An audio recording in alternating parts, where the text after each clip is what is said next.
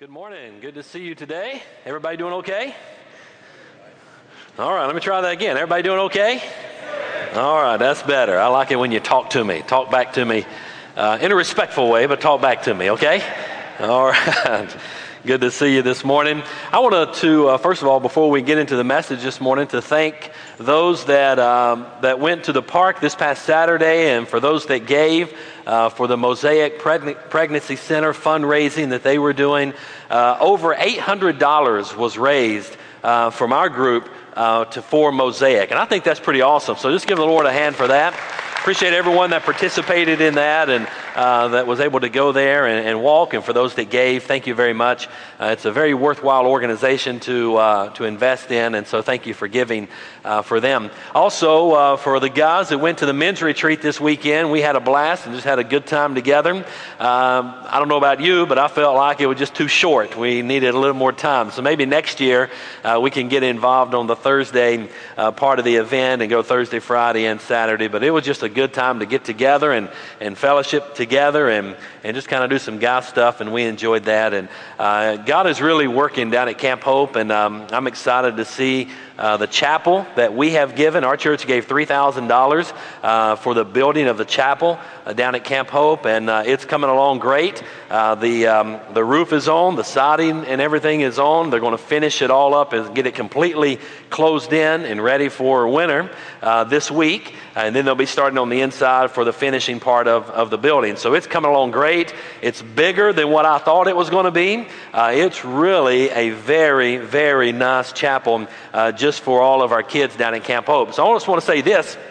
For all the parents, I want to encourage you to, as soon as we get the schedule for next summer, you need to put that in your planner and put that in on your calendar so that you can plan your vacations around the week that your child goes to Camp Hope. And it's certainly a great ministry for your kids. And so I want to encourage our parents to be sure you kind of push your kids down there for a week of camp, and they'll certainly be blessed as a result of that. Okay. If you have your Bibles this morning, I'm going to ask you to open them to the book of Acts chapter number 1. Today we're talking about we are introducing our D6 theme, and it's what we've been studying together through all of our classes this morning. The theme that we'll be studying all week long is on the everlasting God. And He is an everlasting God. A lot of the song, the music this morning was geared towards the theme. We started off with the song "Everlasting God." We wound up singing that old great hymn, "What a Friend We Have in Jesus," and how we need to take everything to the Lord in prayer. And that's intentional with kind of the thought process of what we're doing. But aren't you glad that we have a God that knows everything about our life? He knows exactly where we are. He knows when we're hurting. He knows when we're on the mountaintop. He's from everlasting to everlasting. He's God. He created everything. He owns everything. And that's the God that we worship and the God that we serve. So all this week we're going to be studying about the everlasting God. Our goal this week is to find comfort in the nature of our God, who is, of course, without equal. And I'm not really going to be unpacking all of the goal and everything there is to know about an everlasting God. No way I could even think about covering that in one message. But I want to kind of hone in on one particular area. This week, some of our fusion facts, and by the way, does everyone have curriculum? If you do not have curriculum, we've got it on the table out there for you. It's free for you, and be sure you get that. That's how we're studying together through the week. But all week long, we're studying these fusion facts. And Monday, we're going to be looking in Psalm 44, and we're going to be seeing that the everlasting God never grows tired and never gets weak. Aren't you glad of that? I don't know about you, but there's times when myself, just walking in my Christian faith and walk, that I grow weary, that I get tired, and I'm thinking, man, I don't know if I can go another day. I don't know if I can handle this one more time. I don't know if I can handle one more battle or go through one more struggle or the pressures of the world. Anybody ever been there?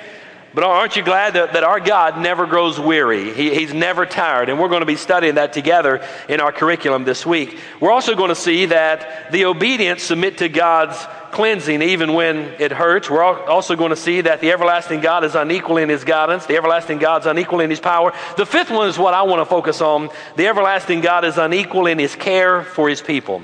And that's where I want to dwell a little bit there and start looking at some of how God cares for his people. And I just want to introduce you to, and you probably already don't really need the introduction, but in the book of Acts, chapter number 1, I want to look at Acts chapter 1. We're going to get to Acts chapter 4, but I want to do a little bit of an overview of what's taking place here in the book of Acts. Now, in the book of Acts, this is really where the person of the Holy Spirit, the part of the Trinity, the Godhead, is working in the hearts and the lives of his people, and it's really the birth of the church.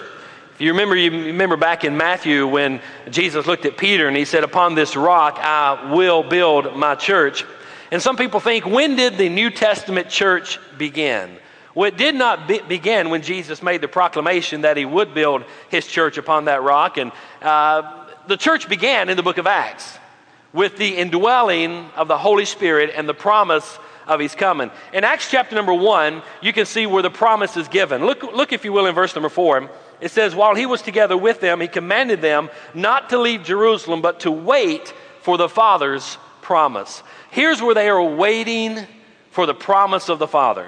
They're waiting for the promise of the Holy Spirit that is to come. And then we fast forward and we go over to the book of Acts, chapter number 2, and there we'll see the day of Pentecost. And this is when the promise was fulfilled, when the Holy Spirit came and he indwelt the believers, and the church was birthed, if you will, in Acts chapter number 2, when the promise was fulfilled through the coming of the Holy Spirit into the hearts and the lives of those that were there. And then we get to Acts chapter number 3. In Acts chapter number 3, Peter and John, if you remember, they're going to the temple. They're going to worship. They're out in Solomon's colonnade or Solomon's court, and there in the colonnade they see a man about 40 years old that is crippled, that's lame, and has been from birth. And he's asking for alms. He's begging for money, and he's pleading for someone to give him some money. You remember the statement. I'm not going to unpack it all, but Peter and John, "Silver and gold have I none, but such as I have. In the name of Jesus, rise up and walk." And there was a great miracle that took place, and this man rose up and began to walk. So we see that taking place in Acts chapter number 3 with the healing of this lame man. And then, of course, the crowds all gather around, and Peter starts to preach, and thousands were saved. And then we get to Acts chapter number 4. Stay with me, I'm going somewhere. We get to Acts chapter number 4. And what's taking place here in Acts chapter number 4? Look, if you will, in verse 1.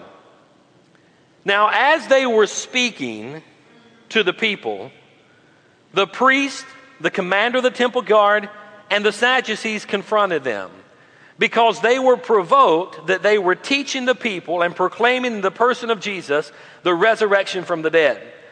Verse number 3, get this. "So they seized them and put them in custody until the next day, since it was already evening. But many of those who heard the message believed, and the number of the men came to about 5,000. I want you to see something here.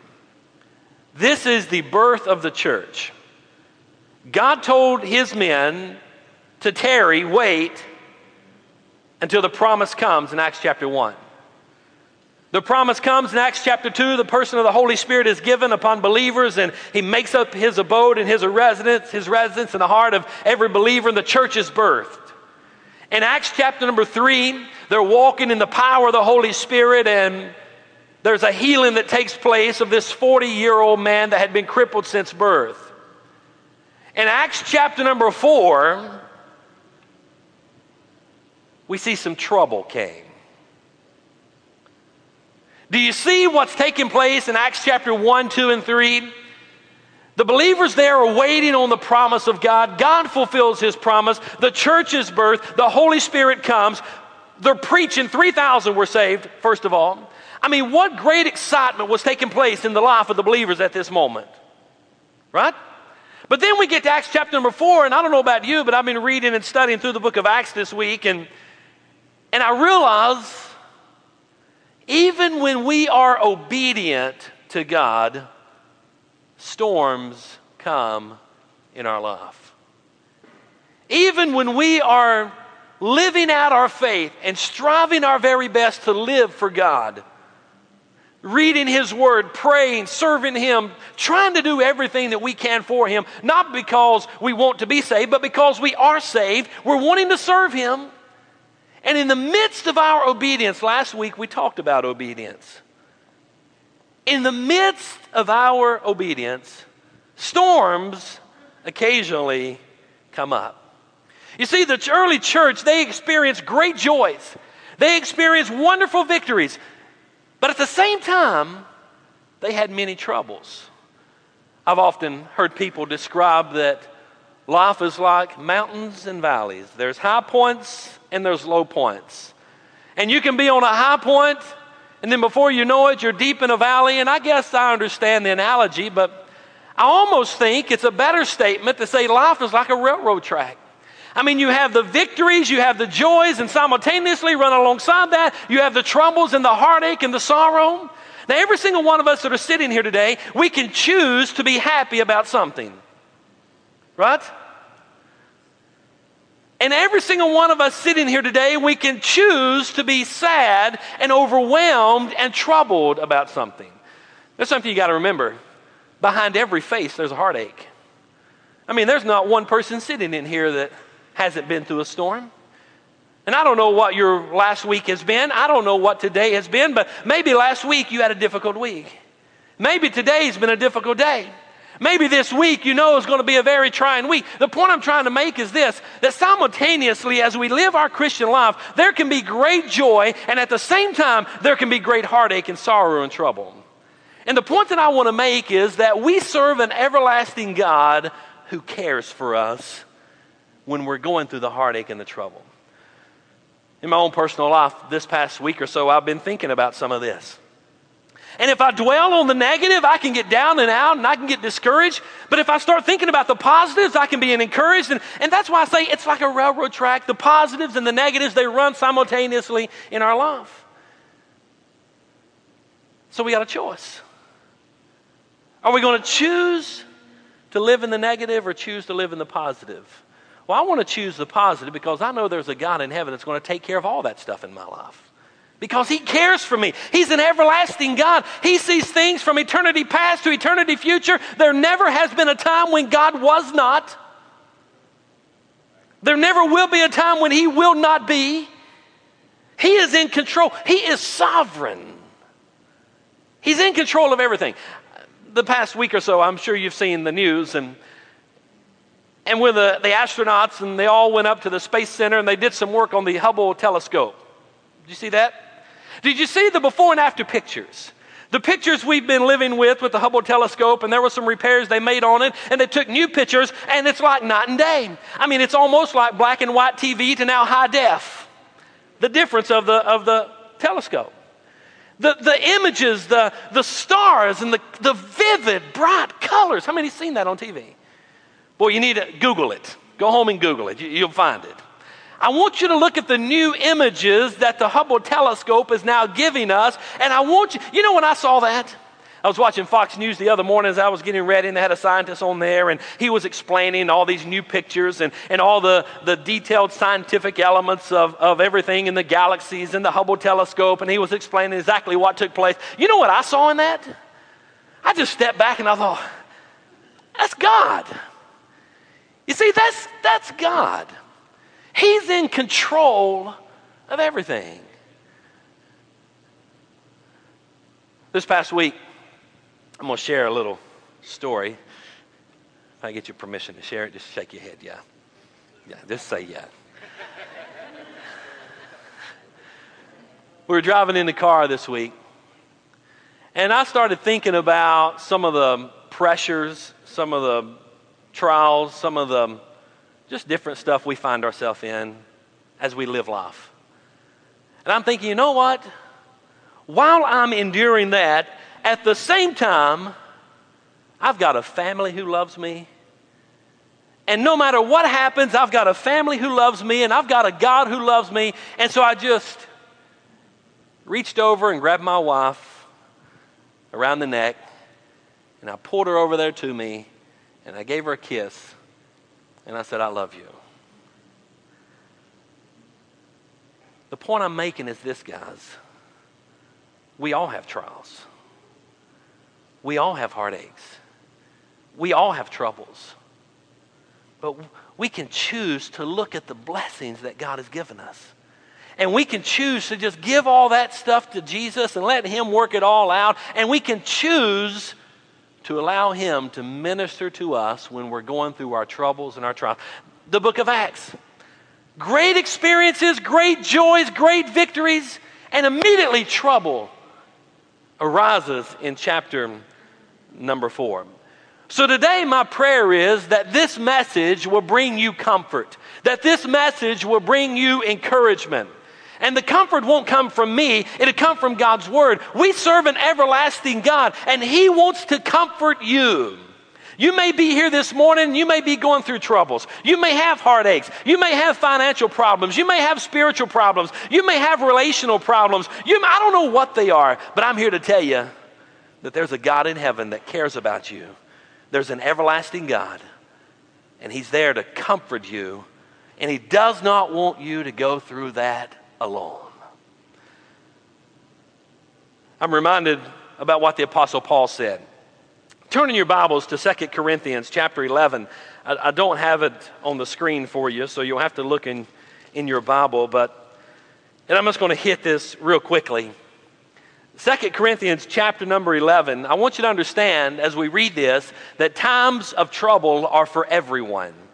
There's not one person under the sound of my voice in this auditorium that will hear this message on the podcast. Literally around the world, I get emails from around the world, people listen to this, that just blows me away. But there's not one person that will ever listen to this or hear me this morning that will not have some trouble in life. You're going to have it. And the Apostle Paul is a great example of that. Look, if you will, in 2 Corinthians chapter 11. The Apostle Paul is saying, are they servants of Christ? I'm talking like a madman. I'm a better one. With far more labors and many more imprisonments, far worse beatings, near death many times. Verse 24, 5 times I received from the Jews 40 lashes minus 1. 3 times I was beaten with rods. Once I was stoned. 3 times I was shipwrecked. I have spent a night and a day in the depths of the sea. On frequent journeys I have faced dangers from rivers and dangers from robbers and dangers from my own people and dangers from the Gentiles and dangers in the city and dangers in the open country and dangers in the sea and dangers among false brethren. Labor and hardship, many sleepless nights. I've been hungry and thirsty and often without food and cold and lacking clothing, not to mention the other things. There is the daily pressure on me, my care for all the churches. The point I'm making is this. Even the Apostle Paul had hardship. Even the Apostle Paul had difficulties. Even the Apostle Paul had times of trouble. What am I trying to say as a result of all this? I'm trying to say this. Life is hard. Amen? Life is hard. There's hardships that come. There's trouble that comes. There's hard times that come our way. And just let me say this. Just because you're a believer, just because you're a Christ follower, just because you're a Christian, that doesn't exempt you from difficult times. Some people think, boy, if I just give my life to Christ, everything will be wonderful and everything will be great. There's no promise of that anywhere in God's Word. Matter of fact, there's just the contrary to that. So don't live your Christian life thinking that just because you're a Christian that everything is going to be a bed of roses for you and there's not going to be any heartache. There is going to be heartache. There is going to be trouble. But I'm here to tell you this morning, we serve an everlasting God that cares for us and wants to comfort us. Turn once again in your Bibles to John chapter number 16. I'm just trying to lay the foundation for what I want to share with you. John chapter number 16. I want you to look at verse number 30. Verse number 33. John, I'm thinking, why does that not look right? I'm in Luke. John chapter number 16. I want you to look at verse number 20. Look what Jesus is saying. John 16, verse 20. I assure you, that's the words of Jesus. I assure you, I promise you, I assure you, you will weep. You will wail, but the world will rejoice. You will become sorrowful, but your sorrow will turn to joy. When a woman is in labor, he gives an illustration of the point now. When a woman is in labor, she has pain because her time has come. But when she has given birth to a child, she no longer remembers the suffering because of the joy that a person has been born into the world. Verse 22, so you also have sorrow now, but I will see you again. Your hearts will rejoice, and no one will rob you of my joy. In that day you will not ask me anything. Now, the interpretation here, he's talking about, and he's trying to prepare himself, the disciples, for his departure. I'm going to be crucified. You're going to have great sorrow as a result of that. But the application is, in our life, we're going to have sorrow. Right? Look what he says in verse number 33. Let's start in verse 32. John 16. Look, an hour is coming and has come when each of you will be scattered to his own home, and you will leave me alone. Yet I am not alone because the Father is with me. Now understand what he's saying. Once again, within the interpretation, the context of the scripture, he's talking about when he was going to be offered up for the crucifixion, when he was going to be betrayed, when they were going to take and they were going to beat him and scour him, and the crucifixion was going to take place, and they were going to scatter. I like what he says, I'm not alone, the Father's with me. You can draw encouragement from that. Look at verse 33. I have told you these things that in me you may have peace. You will have suffering in this world, but be courageous, for I have overcome the world. The point I want you to see is that even Jesus said, you're going to have hardships. You're going to have trouble. You're going to have suffering. You're going to weep. You're going to cry out. You're going to hurt. You're going to experience pain. Am I talking to anybody? Am I the only one that's ever experienced any of that? How many know what I'm talking about? You've experienced heartache. You've experienced pain. You've experienced sorrow. You've experienced the pressure. I'm here to tell you today, every single one of us, Jesus has said, you're going to feel that. You're going to suffer that. It's going to hurt. It's going to be painful. But I am an everlasting God that you can draw comfort from. And I will be there to comfort you. That's what we're going to be unpacking. That's what we're going to be studying all week long. I'm just trying to lay the foundation for the 5 points that I want to share with you. And time's not going to permit me to go over to Mark's Gospel, chapter number 4. You remember the story there when Jesus told the disciples, get in the ship and go to the other side. Get in this ship and we're going to the other side. And while they were in the ship being obedient to Jesus, Jesus crawls up on a pillow and he takes a nap. And they depart in the ship, and they're being obedient, doing just what he said, going to the other side. And while they're on the journey, you know the story, what comes up? A storm. And they're afraid they're going to die. They said, somebody go wake up Jesus. And they go and wake up Jesus, and he says, I don't know why you guys are so upset. And he just speaks. And he says, peace, be still. And the winds and the waves, they all obey, and there's a great calm, and they go on over to the other side. And then he looks at them and says, and they marvel, what man is this that even the wind and the sea, they obey his voice? And he says, why do you have such little faith? Guys, I'm here to tell you today that God is able to speak peace to the storm that's in your life. But you've just got to call out to him. You've got to bring it to him. You've got to seek the everlasting God for the comfort that he wants to give you and the comfort that he wants to give me. Let me share with you this morning, real quickly. Jot these down. I didn't get sermon notes in for the back of your bulletin, but take out there. It's a place for you to take some notes. There's a few lines for you to write on. I want you to get these. Jot these down. 5 things. And I want to talk about finding comfort in the times of trouble. What are 5 things that we can do? Number 1, we must learn to trust God. As we are going through the hardships and the struggles of life, we must learn to simply trust God. Over in 2 Corinthians chapter 1, verse 8 down through verse number 10, listen to what the Apostle Paul says.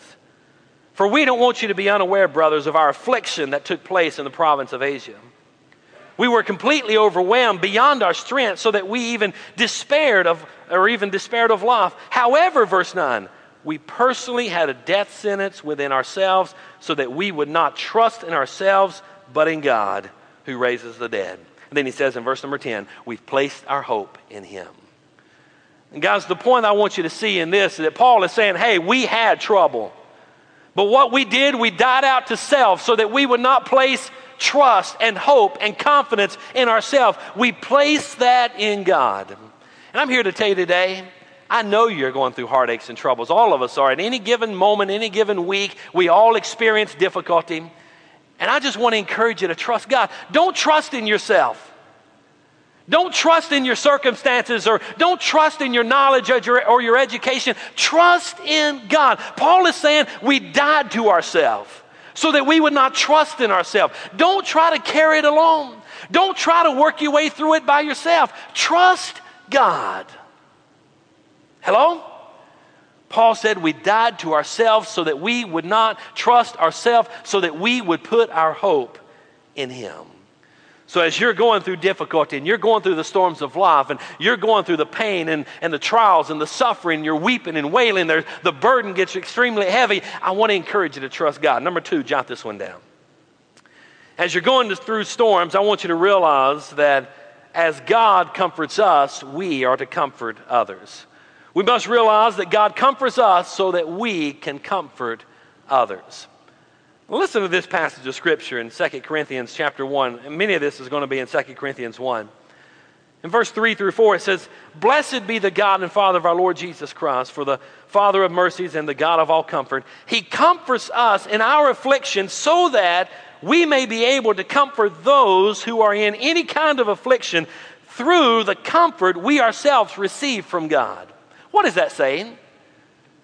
You know what that's saying? That your greatest heartache and your greatest trial in life can turn out to be your greatest ministry. What God is saying there through the Apostle Paul, he's saying, listen, we've experienced this particular pain, but we've also experienced the comfort of God. And so now I want to share with you that are going through this particular issue in your life, how there is a God that can comfort you. So whenever God is comforting you, He wants you in turn to look around and share that experience with someone else so you can help them get comfort from the Lord. You know, I think about my wife, and I think about how when we got married, and just a few years after we said I do, she had cancer. And I'm thinking, God, why? And she had to go down and spend an entire summer down at Duke University in Durham, North Carolina, and undergo all types of treatments for radiation and cancer, lymphoma cancer that she had in the eye. And they made a lead contact lens, and many of you already know the story. But I'm sitting back questioning, God, why? But you know what God has done through that? God has put us in a position, and primarily my wife in a position, that she can turn around and minister to families that sit in the doctor's office. Listen, I heard the C word from the doctor. You've got cancer. And then I heard all the negative statements that they shared with us. Everything we do, they said, is going to be trial and error. There's no guarantees of anything. We've never given radiation of this magnitude and this much power directly into the eye. You may lose your sight. I don't know what happened as a result of all. I mean, we sat there and heard all of that. Listen, that rocked our world. But thank God, God worked through all of that, and He got glory as a result of all of that. But here's what's happened as a result. Now, these many years later, pastoring a church, whenever someone that we come in contact with has been diagnosed with some type of cancer, you know the first person I want to get there is my wife. And you know what Debbie does? She gets there with them and she says, listen, I know exactly how you feel. You see, I can't say that to a cancer patient. I've never had cancer. So I don't know exactly how they feel. I can minister to the spouse. I know how you feel as a spouse. And our greatest pains and our greatest sufferings, as we allow God to comfort us and bring us through those difficult moments in life, then we can turn around and that greatest pain that we have can somewhat be our greatest ministry to other people. But we got to have the proper perspective. And that's what Paul is telling us here. We've got to realize that as God comforts us, He comforts us so that we can comfort other people and we can share with them, listen, there is an everlasting God. There is a God in heaven who cares about you and who can bring comfort to you. The third thing I want you to jot down is this. As we're going through the storms, as we're feeling the pressure, as we go through the hard times of life, when God rescues us in answer to our prayers, I want you to see that many people will glorify Him. Many people will glorify God. We find that once again in 2 Corinthians chapter 1, verse 10 through 11. And that's where Paul is writing about all these hardships and these sufferings and what's taking place. And he says He's delivered us from such a terrible death. He will deliver us, and we have placed our hope in Him that He will deliver us again. And you can join in helping with prayer for us so that thanks may be given by many on our behalf for the gift that came through us through the prayers of many. You know what Paul is saying? He's saying that as we collectively pray together for this storm that I'm going through, as we collectively pray together for this hardship, this suffering, this trial, whatever it may be that we're going through, as we're collectively praying together, you know what's going to happen as an end result? Collectively together, we're all going to give glory to God for how He comforts us and how He moves in our hearts and in our lives. And that's what He's wanting us to see there. So I want you to,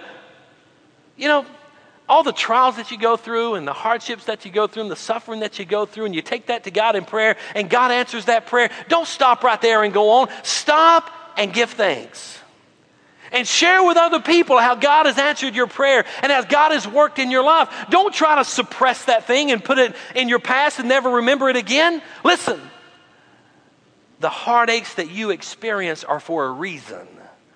God wants to use you in that experience to minister to someone else so that in the end, people can be ministered to and He can be glorified. Many people will glorify God as a result. Number 4, jot this one down. When we get knocked down, I like this one, we must get up again and keep going. And we find that once again in 2 Corinthians 1, verses 8 and 9. When we get knocked down, we must get up and keep going. For we don't want you to be unaware, brothers, of our affliction that took place in the province of Asia. We were completely overwhelmed. Paul says we were knocked down. We were completely overwhelmed beyond our strength, so that we despaired of life. However, that's the key transitional phrase there. Paul says, listen, we were overwhelmed. We were knocked down. However, we drew our strength from God. We placed our hope in Him. Listen, guys, you're going to get knocked down. There's going to be some things that's coming into your life that's going to just knock you for a loop. They're going to knock you down. They're going to overwhelm you. The burden's going to be so heavy you cannot carry it along. But as you're getting other people to pray for that, and you're seeking God, an everlasting God, to care for you and meet your needs in whatever ways He's going to do that, then you're starting to get back up and keep marching on. You see, I think about when we found out that Debbie had cancer and we came back home, you know what took place? Life continued. It didn't stop for everybody else around us, and it didn't even stop for us. I mean, the next morning came. And we had a decision we were going to make. Are we just going to stay down, or are we going to get up and trust in God to take care of this thing? No matter what happens, we're placing our hope in Him. We're looking to Him, the everlasting God, to comfort us and lead us and direct us. Are we going to keep on? And you know what? We just decided we're going to keep on. And that's exactly what Paul is saying. Listen, we were completely overwhelmed. However, we transferred that confidence that we would have placed in ourselves. We died to ourselves, crucified ourselves. We placed that confidence in Christ Jesus, and we marched on. Guys, that's what you got to do. Storms are coming. And if you haven't been in one in a while, it's probably right around the corner. It may be this week. Hello? I'm not trying to discourage you. I'm trying to encourage you. I'm trying to get you ready. You're going to face them. I don't know what type of hardship you're going to go through, but I promise you, honey, it's coming. Hello?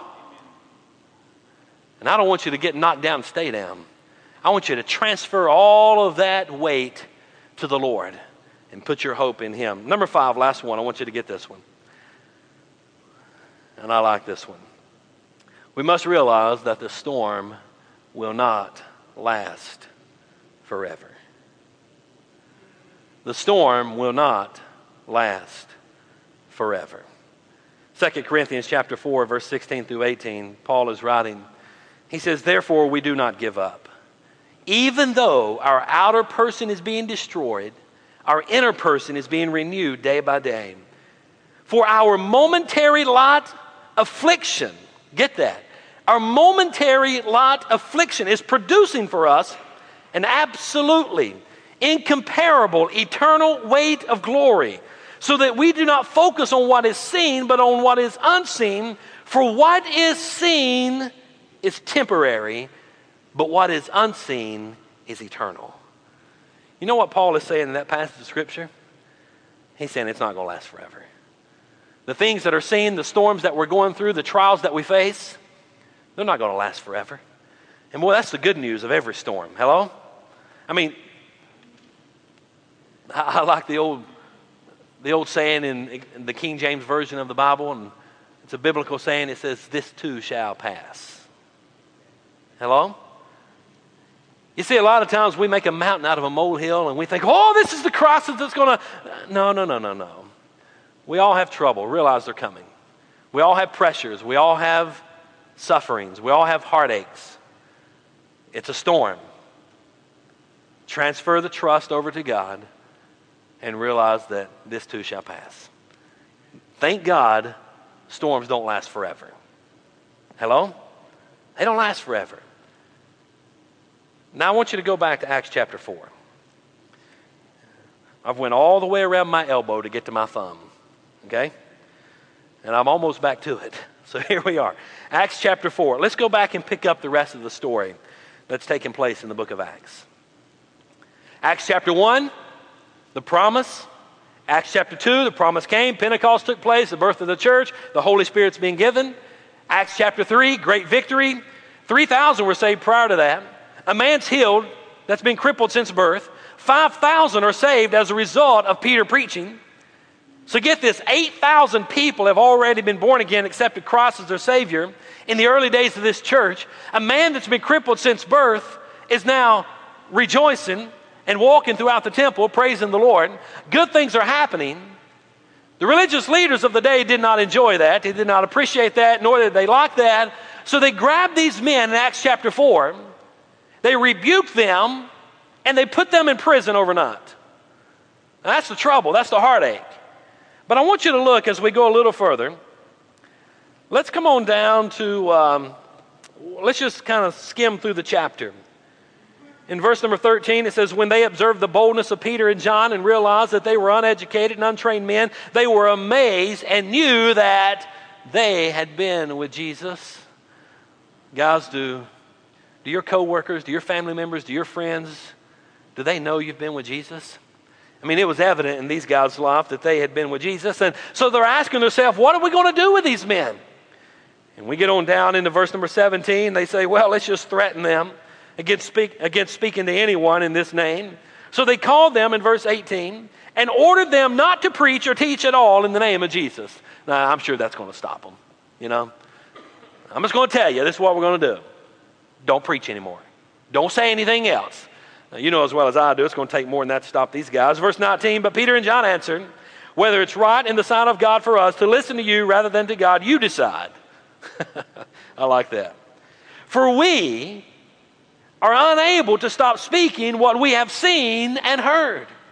You see, hey, they said, we've experienced this, and we cannot stop. We cannot help but share what we have seen and what we've heard. And so verse 21, after threatening them further, they released them. Now understand what's taking place. We're back in Acts chapter 4. They've gotten arrested for preaching the gospel, for this man being healed. They didn't like the crowds being saved. 8,000 now has been saved in this early church. They take them, they put them in prison for the night. They get the Sadducees and religious leaders get together over here and say, what are we going to do to these guys? Well, let's just threaten them. So they go back the next day. They say, listen, boys, don't preach anymore. We'll let you go. They said, I don't care what you do. All we can do is proclaim what we've seen and heard. We're going to keep preaching. So they threaten them again, and they send them away. But here's what I want you to see. Where'd they go? Where did Peter and John, where did these men go? Look, if you will, in verse 23. After they were released, they went to their own fellowship. And they reported all that the chief priests and the elders had said to them. And when they heard this, they raised their voices to God unanimously and said, Master, You are the one who made the heaven and the earth and the sea and everything in them. You said through the Holy Spirit by the mouth of our father David, your servant. And they go on and they start proclaiming what God has said. But I don't want you to miss what took place. This storm came in Peter's life. They were thrown in prison. They were threatened. They were released the next day. While the storm is still raging and the effects of it in their heart and in their life, I want to ask you a question. Where did they go? Where'd they go? To their fellowship. Where'd they go? To church. They went to their other Christian brother and sisters in Christ Jesus. They went to their church assembly. And they went there as soon as they got out of prison. As soon as they had chance to get to their church family, they went there, and then what they do? They shared with the church the storm that they were in. That's what they did. They went to church and they shared with the church the storm that they were in. Third question, what did church do? Prayed. Unanimously, in one heart, one mind, one spirit, they prayed and they asked for boldness for these men. Listen, they didn't pray the storm would go away. Understand that. They didn't pray, oh God, send these evil men away so that we can carry. No, they said, help these men to be bold so that they can endure the storm. Now guys, here's the whole point of my message today. And I guess everything I've shared with you, I've tried to get it down to this point. In Galatians chapter 6 and verse number 2, listen to what the scripture says. Carry one another's burdens. And in this way, you fulfill the law of Christ. Carry one another's burdens. And in this way, you fulfill the law of Christ. Here's the application for the whole message. I want you to get this. When you go through storms, that's when it's time to call on your friends and pray one for another. That's it. You're going to go through storms. You're going to have heartaches. You're going to have trials. You're going to have sufferings. I don't want you to go through those by yourself. You know what I want you to do? I want you to call on your church family. If you're in a D6 class, that's where you ought to start. You ought to get to that class and you ought to get there as quick as you can and you ought to share with them what's going on in your life, and then collectively together they can pray. And you know what you're doing? You're fulfilling the law of Christ. Why? Galatians 6:2. Carry one another's burdens. Listen, God hadn't called us to be lone rangers in this spiritual battle that we're in. He's called us to come together. He's an everlasting God from eternity past to eternity future. He's sovereign. He's in control of all things. He's given us a venue, if you will, a method that we're to use. It's called prayer. We're to come together, collectively pray together and ask God to help us through all of this and then go on. Guys, you wonder why church is so important? I'll be honest with you. I don't see how people make it through life without being connected to a church family. That is a lonely, hard, cold world out there. And they'd assume stomp on you and tread on you and stick a knife in your back to advance their cause. They don't care about you. That's called the world. Hello? How many's ever had some of the effects of the world? Yeah, we've all felt that. And unfortunately, we may have even felt that in the church, but God help us. We need to be a family of believers. Is that rain out here? That means I can preach another 10 minutes. I know you don't want to walk out that door right now. I'm kidding you. I'm winding down. Listen, guys. I just want to make a point this morning, and it's this. There's an everlasting God that loves you, and He cares for you, and He wants to comfort you. Don't go through the storms by yourself. Don't go through the hardships of life by yourself. Get connected in this church. You see, I wish I could carry a Holy Ghost-filled hammer and just hit people over the top of the head and get them in line with God and get them connected where they need to be. I can't do that. All I can do is encourage you. Get connected. Get connected. And if you're having a hard time getting connected, you shoot us an email in the office. We'll help you. We'll assist you. We'll put you with the right people to get you connected. I think our church is open enough to where people can get connected. You need a church family. Number one, you need Jesus. And then number two, you need a church family. Because you're going to go through some hardships. And you're going to go through some suffering. And there's going to be some storms. These men were thrown into jail. As soon as they were released, they went straight to the fellowship. They shared what took place, and they unanimously, in one heart, one mind, one soul, one spirit, prayed to God to give these men the strength to endure this storm. That's what we need, guys. I wonder, as every head is bowed and every eye is closed, and I'm going to ask our deacons, if they will, to go to the back of the auditorium. And you see, I don't know what you're facing today. I don't know what battle you're going through. I don't know what storm you may be in right now. But I do know we all face them. And I just want to share with you this. Number one, there's a God in heaven that loves you. There's an everlasting God that wants to comfort you. And if you're here this morning and you just need somebody to pray with you, you just need to share with someone what your storm is, so that they can pray with you.